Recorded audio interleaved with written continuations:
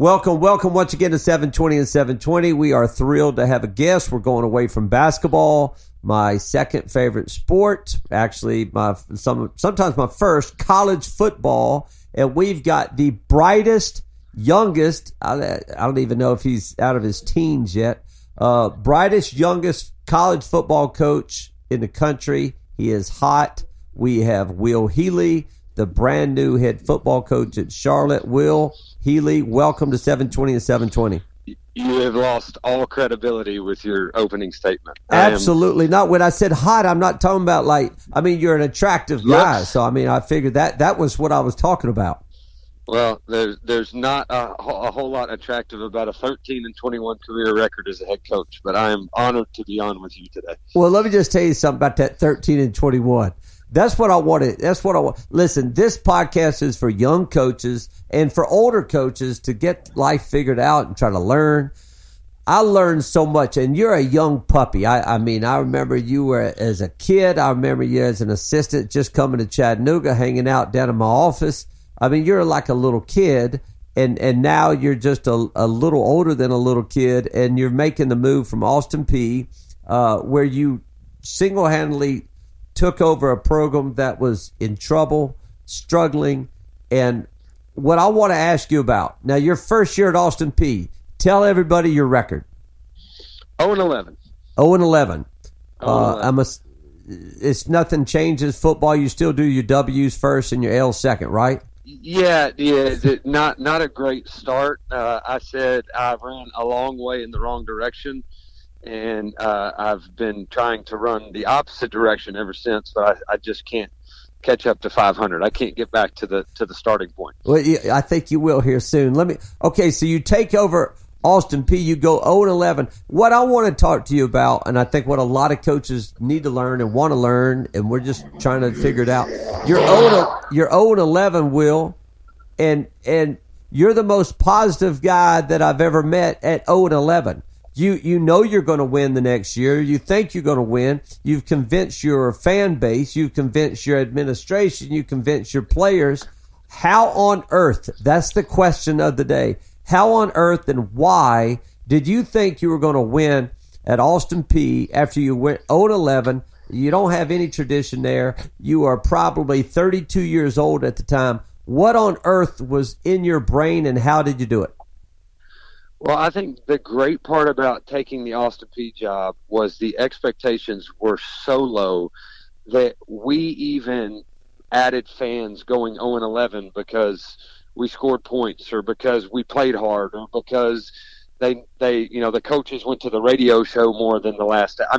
There were the expectations were so low, which was number one why I got the job. It was such a bad job. Nobody else in the country would have ever hired a 30-year-old who'd never called a play, and I didn't know left from right. It's not like I was a great assistant coach or a hot assistant coach. I got the right break at the right time at the worst program in the country. And, so I think there's definitely, especially as young as I was, there's definitely I would say ignorance of, man, we're going to go in there. I remember telling our AD, we're going to go win 2 or 3 games year one just based on some energy. Like, our kids are going to practice really hard, and we're going to win a game or two that we shouldn't just because our guys play and practice with energy. And little did I know it's a lot harder to win games in Division I football than just to have some energy. So, went 0-11. A fan base was off the charts supportive. I've never gotten more pats in the back of my life for losing a football game, but it was like, hey, y'all scored 24 points this week. Great week, great game. And so I thought it was amazing that the fan base was that excited and that was that positive. But I also didn't want our guys to be complacent with losing. It's not just okay to get a pat on the back. Like, we actually got to win a game here every once in a while. So, I thought that, I'd say the hardest thing for me was you could feel a culture changing. You knew you hired the right staff. You knew from a talent perspective we were a long way off, but you knew at some point in time we were going to win some games. I think the part I struggled with the most was the quality of life for the kids and the coaches. Some coaches that I'd stolen from some really good programs, and some kids that believed in me. And then you go 0-11. That was at home. My wife's the one who deserves the award because she had to deal with me, but at work, I mean, the guys that were on staff with me never thought I batted an eye or I lost faith. And there were definitely times when I struggled with that. Well, I know, but you may have struggled. We all struggle with it. But I've watched you and followed you and watched you and talked to you, and you never faltered. You never doubted what you were doing. And how do you not doubt yourself going 0-11? Now you're 31 years old. You're 0-11. Good God, maybe I've stepped in this little thing a little too much. Oh my gosh, can we win? Did you ever doubt yourself at all? Yeah, absolutely. I mean, you know what? One of the best experiences for me, I was an assistant at Chattanooga, and I remember going to watch Knox Central and Coach Rosser, his first year at Knox Central. And they were playing Fulton, and he got blown out of the water. I mean, I'm talking like 60-0 blown out of the water. And I remember standing on the sidelines, and I didn't know Coach Rosser that well, but I remember watching him on the sidelines during that game and thinking to myself, man, this guy is coaching his rear end off down 50 points, and he's so positive. And these kids are still playing really hard for him.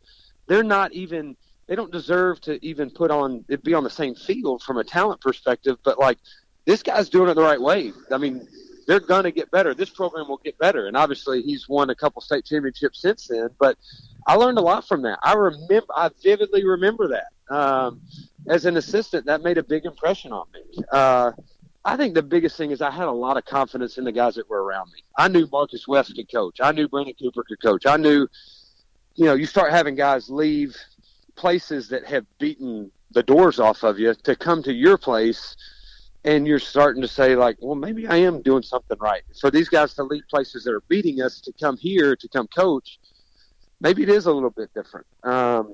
Travis Haney was a big influence on me. The guy's a national writer, and he wants to come hang out. He's going to the UT Martin Austin P game instead of going to the Tennessee Florida game, and so you start to say, maybe there's something different. Maybe it'll click. And then I always went back to, listen, I'm going to get fired at some point in time. And if I get fired because I did it the way that I felt like was right, and I didn't have questions about how I handled kids and how I handled coaches, then maybe I'm not meant to be a head coach. But I gave it a really good run, and I don't think I'm afraid of getting fired. I think that's because I love football, but if you put me as the greeter at Walmart, I'm gonna be the best daggum greeter in the country, and I get to go home to my wife and kids. Well, your positivity. We sat there outside the weight room at McCallie one day, and you said, I'm getting JO at BA, and I was like, you've been at wherever in Chattanooga. You've been drinking all afternoon. You went over to a couple places in Rossville, Georgia, and got some other bad stuff. I was like, you have lost your mind. You're not getting the biggest winner and the biggest champion in the state of Tennessee to go to Austin Peay to play football. He could go to Belmont to play basketball. He's going to go to Georgia Tech or Navy to play football. You're not getting that guy at Austin Peay. You hadn't won a game. What is your problem? And what did you do that later on that spring? You signed J.O. And when you start signing guys like that, when you start selling, able to sell and able to run your program how you're running, and you hadn't won a game and people still want to be with you, Will Healy, you're doing something right, I'm assuming. Well, I think, and we're trying, there's some carryovers at this place. Total different program, total different situation. You're not the worst program in the country. But, there's definitely some similarities in that you need a guy that makes this place cool. And that's exactly what Jeremiah did. I could go to other recruits' houses and say, here's the quarterback that is committed to us, that's signing to come play for us. He's got offers from this place, this place, this place.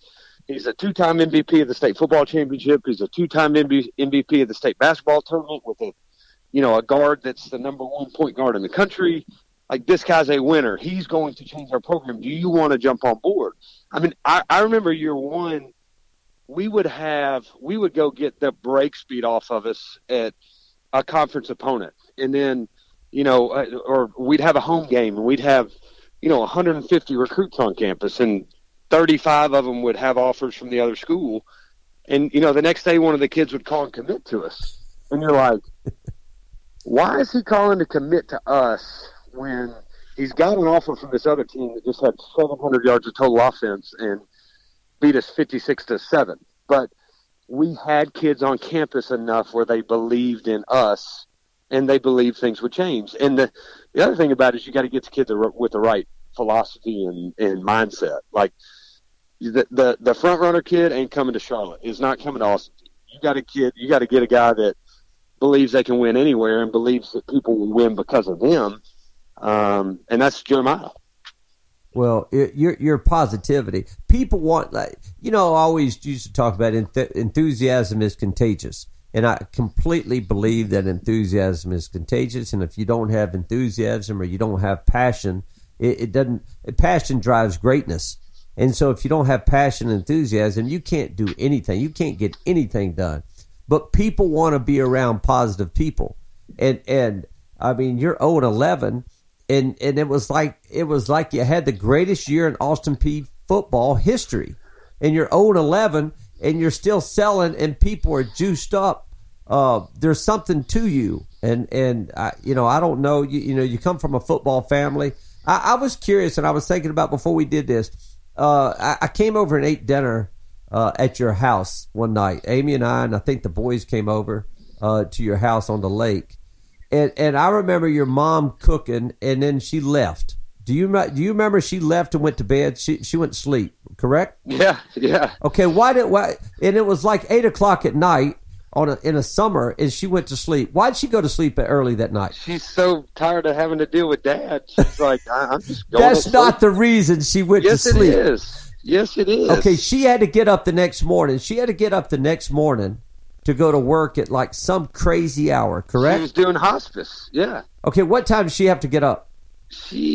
Now, my mom, if she had to be at work at 6, she was getting up at 3 to have like 2 cups of coffee, and she was always doing her Bible study in the morning, so she had an hour for that. I mean, she's a lady who gets to the airport at like early enough to de-ice the plane before you go. I mean, that's just her. So okay, but I think she had 6 o'clock work, but she got up at like 3. Okay, so she went to sleep at 8:00. I was going, where are you going? She said, I'm going to sleep. I said, how? She said, I'm getting up at like 3 in the morning. That always stuck with me, Will Healy. It always stuck with me, and I'm sitting there going, he is successful. How old are you? Like 12 now? What are you, 34? I remember meeting you in the we were downtown at River Street Deli. I think it was the first time I got a chance to meet you. You're the basketball coach at Chattanooga. Y'all were winning all those conference championships, and I remember I was just coming back from Richmond, and my brother and my dad was with us too, and my dad introduced me to you, and you're like, you look 6 years old. I still look 12, and I fight that every go. I went and met with a booster the other day, an older gentleman, and the first thing he asked me in front of my boss was, did somebody, give you permission to skip classes today?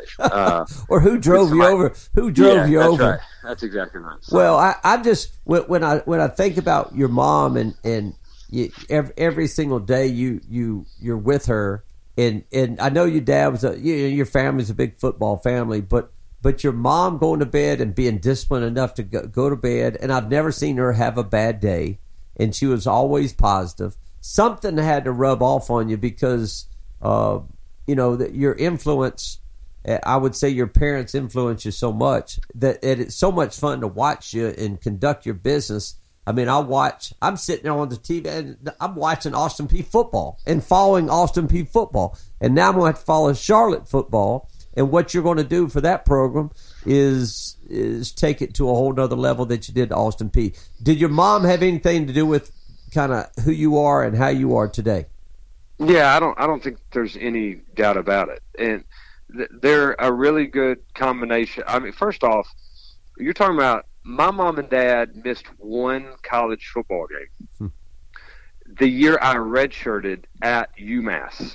Okay, they would drive from Chattanooga to Richmond every Friday. They'd be there all weekend. Mom was the ringleader of all the parents. I mean, she wrote an email each week about where they were going to be tailgating and where everybody was staying and how the boys were doing and all this type of stuff. I mean, she was the glue to all the families. And the crazy thing, it's not the fact that they came to all the games and they're so supportive. I was a bad player, and I didn't play much. And, I mean, I'm talking a redshirt year where I'm not playing a down and they miss one game. And that's the only time they missed a game. And I'm talking – I never started a game of quarterback. I was front line of special teams. They put me on kickoff return, probably hoping I got hurt. But they were that supportive. And you would never know. And I appreciate this more in coaching now that I'm coaching than I ever did before. You would never know when you dealt with them that their son wasn't the starting quarterback. There was no complaining. If I called and I had an issue, I don't think coaches give me an option. My dad would squeeze it so fast and be like, son, I'm not hearing it. You're going to school. You're going to get a great degree from an unbelievable university. You love it there. I mean, it was never a question. I was not coming home. And I appreciate that because I hear it so much in coaching now, even at the college level. Parents are involved. And, but Mom is always positive. You're right. She never has a bad day. I think her faith is so strong, and that's her backbone. Like, she is an unbelievable example. Emily, my wife, says all the time, she's like, nobody can match your mom. And she's right. Mom is a special person. She's an extremely special person for having to deal with dad all day long. But she is, she's raised three boys that, idolize her and adore her and have all learned so much from her. Well, their unconditional love and they're going to go support you regardless is kind of what you've done with your program. I mean, just to be honest, it's Austin Peay, man. We're going to win, and Will, you're not winning. Well, we're going to win. Will, you're 0-11. You're the worst team in college football. You're 0-11. I mean, you were 0-11 in the previous staff, in the previous record. How many straight games did y'all lose at Austin Peay? 29 in a row. We'd lost 46 of the last 47. So the guy prior, who's a really good football coach, won one game in 4 years. So I mean, again, for me, you take jobs where you can exceed expectations. And if I'm taking the job after Dabo Swinney right now, what are the chances that you can be successful at Clemson and do more than he did? That's the baseline. Did you win more games than the last guy? So, I always felt like if you won 2 games at Austin Peay, they'd build a statue. And that's why it was a great place to take a job and learn. And you had time and you were working for a good boss. And, you knew the recruiting area well. I had enough guys that said, you know what, I'll come with you. And we had a special staff. We really did. I lost 5 of 10 in 1 year, a special of enough staff that other people knew they were special too and hired them. And I think that part I tell you what, I learned a lot going 0-11. I learned more going 5-6 after going 8-4. It was a different. So you went 0-11, and then all of a sudden you have an unbelievable year, probably the biggest turnaround in college football. You went from 0-11 to 8-4, but your losses were 3 big boys, correct? Yeah, we lost to Cincinnati, Miami of Ohio, and Central Florida. So your AD beat Cincinnati. Your AD liked you a lot because you brought in good money. Correct? Yeah, well, I don't know how much he liked me at 0-11, but he liked me more when we were 8-4. We lost to those 3 guys in Jacksonville State and just missed the playoffs. Yeah, I thought you got screwed with the playoffs, but that's another podcast. But you go 8-4, and then all of a sudden now, expectations have changed. You're not the little darling anymore. You're the powerhouse at OVC now, and now it's time to go 11-0, 12-0, and go to the playoffs, and then you go 5-6. Yep. It's harder. It's hard to me. It's harder to maintain. It's harder to maintain that level than to get to that level. That's what makes Saban so unbelievably incredible to me. I totally agree. Not only that, but I tell you this. Here's what's amazing. The 2 guys at the top of college football right now, okay? I mean, arguably are Dabo and Nick Saban, right? Think about what they've done from a staff perspective. Yep. Dabo doesn't lose a soul, right? He loses Chad Morris to a head job, right? I mean, but Brent's had, I'm sure, every offer under the sun to go be a head coach, won't leave him as the DC. I mean, everybody on that staff has had opportunities to leave because they're winning, and they don't ever leave them. They love them, right? Where it seems like Saban has a new coordinator every other day, and they're both in the national championship game. Like, I have a lot of respect for what Saban does and did because I lost half of my staff last year, and I know how hard it was on me. Like, all the stuff that I used to just not have to explain and communicate, now I had to teach. I had to go back to the fundamentals. What's really your core values? How do you really want practice to be run? How do you really want to handle recruiting? All of those type of things. You know, you go on a recruiting visit and you got all those, your best friends aren't there anymore. So are you as comfortable? Do you, so, and the other thing I did, and I made a huge mistake, is I felt like the culture would go from 8-4 to 11-0 the same way. You know, you spend so long convincing those 0-11 kids that they're good enough, that by the time you are good enough and you overachieve with a team that's not as talented, then you add a lot of time. I mean, we had another great recruiting class, and we were 3 times as talented a year ago. The kids thought they were good, and they acted like that at times, and as a coaching staff I didn't do a good job of saying, listen, guys, the culture is an everyday deal. From a staff perspective, we got to be as tight as we've been. What's helped us get to this point, we got to continue to do and even do it better. And I took too many chances, to be honest with you. I took all of the stuff that I said, we're going to build our program on great kids. We're going to be disciplined. We're going to have great relationships with them. All of a sudden you go to 8-4 and you miss the playoffs by a game and you say, I got to go take a couple guys that I think can take us over the top. And I watched it fall apart right in front of my face. Well, the neat thing about it, Will, is this: you learn, you win or learn, and if you learn from your mistakes, I mean, I remember doing the same thing. I remember being the biggest relationship guy in the world, and going from that relationship guy to trying to win games. You win games through relationships. You win games by doing things right. You win games through the process of doing enough things right that you have enough points at the end of the game. That you got more points than your opponent. If you start putting the wins first, and that was going to be hard for you, you start putting the wins first because you're the hot team and you're the hot guy. And, but to learn things at your age, I learned things a little later. But to learn things is so much fun because you won't make that mistake again. You're going to be hugely successful at Charlotte. What's it look like at Charlotte? And then I'm going to let you go because I know you're busy. I think it's a total different situation. I mean, you're talking about a guy who went from 1 win to 5 wins and did a really good job with the program. I think we've got really good people on this football team. I think the guys the players that we have right now are extremely hungry. I think we've got, like every coach in the country saying right now, we're not talented enough. But I think that this will be a group that they've been incredible. Listen, I'm knocking on wood, and at some point in time, I'm going to walk back in. They're going to tell me half the roster's gone. But since we took the job, we've not had a kid leave. Yeah.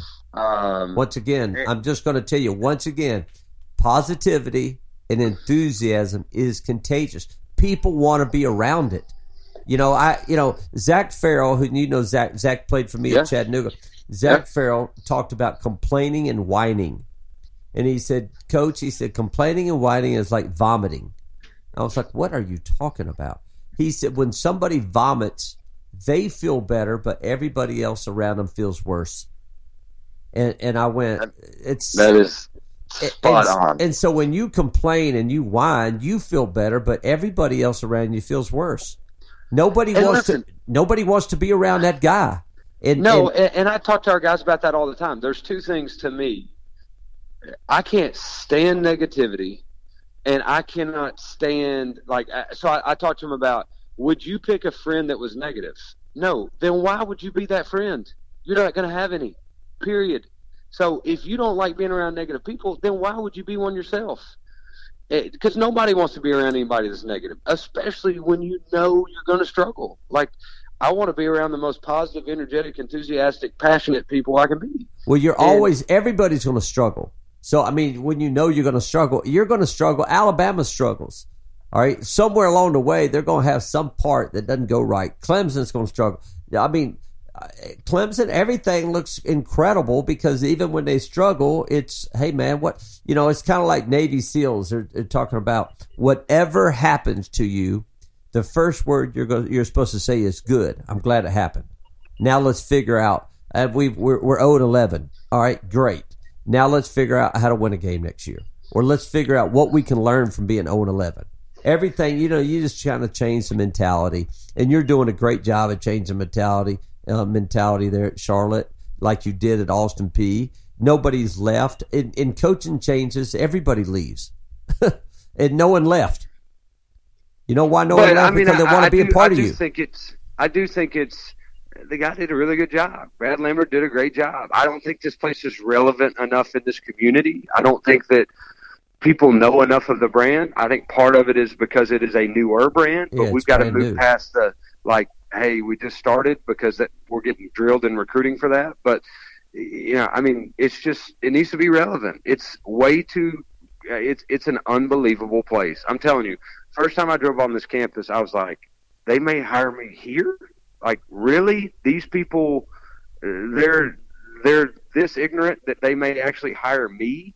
And then I go into the office every day and I'm like, I just hope Mike Hill's not standing around the corner like, we're just kidding. This place is incredible. I think the chancellor is really, really good. I learned quickly that if the alignment is not from the top, then you're in a dangerous position. I think the AD is really good. He's new. The chancellor's been here for a while, understands the landscape, and they're on the same page. I got to hire right. You got low expectations, and you got a really good city. So moving Emily from Clarksville to Charlotte was not a very difficult sell. All right, now listen. We're rooting for you. We'll do it again. Young coaches out there, I'm just going to tell you, enthusiasm is contagious. Being positive is contagious. Getting positive. We talked one time, I talked with my old assistant, Charlton Young, and he said, these are the three things I want in a recruit. I want championship character, I want a gym rat, and I want high energy.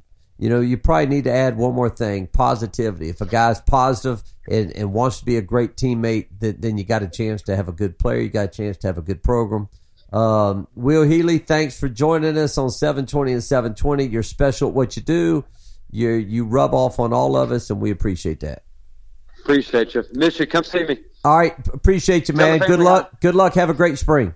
All right. See you. Take care, bud. Bye.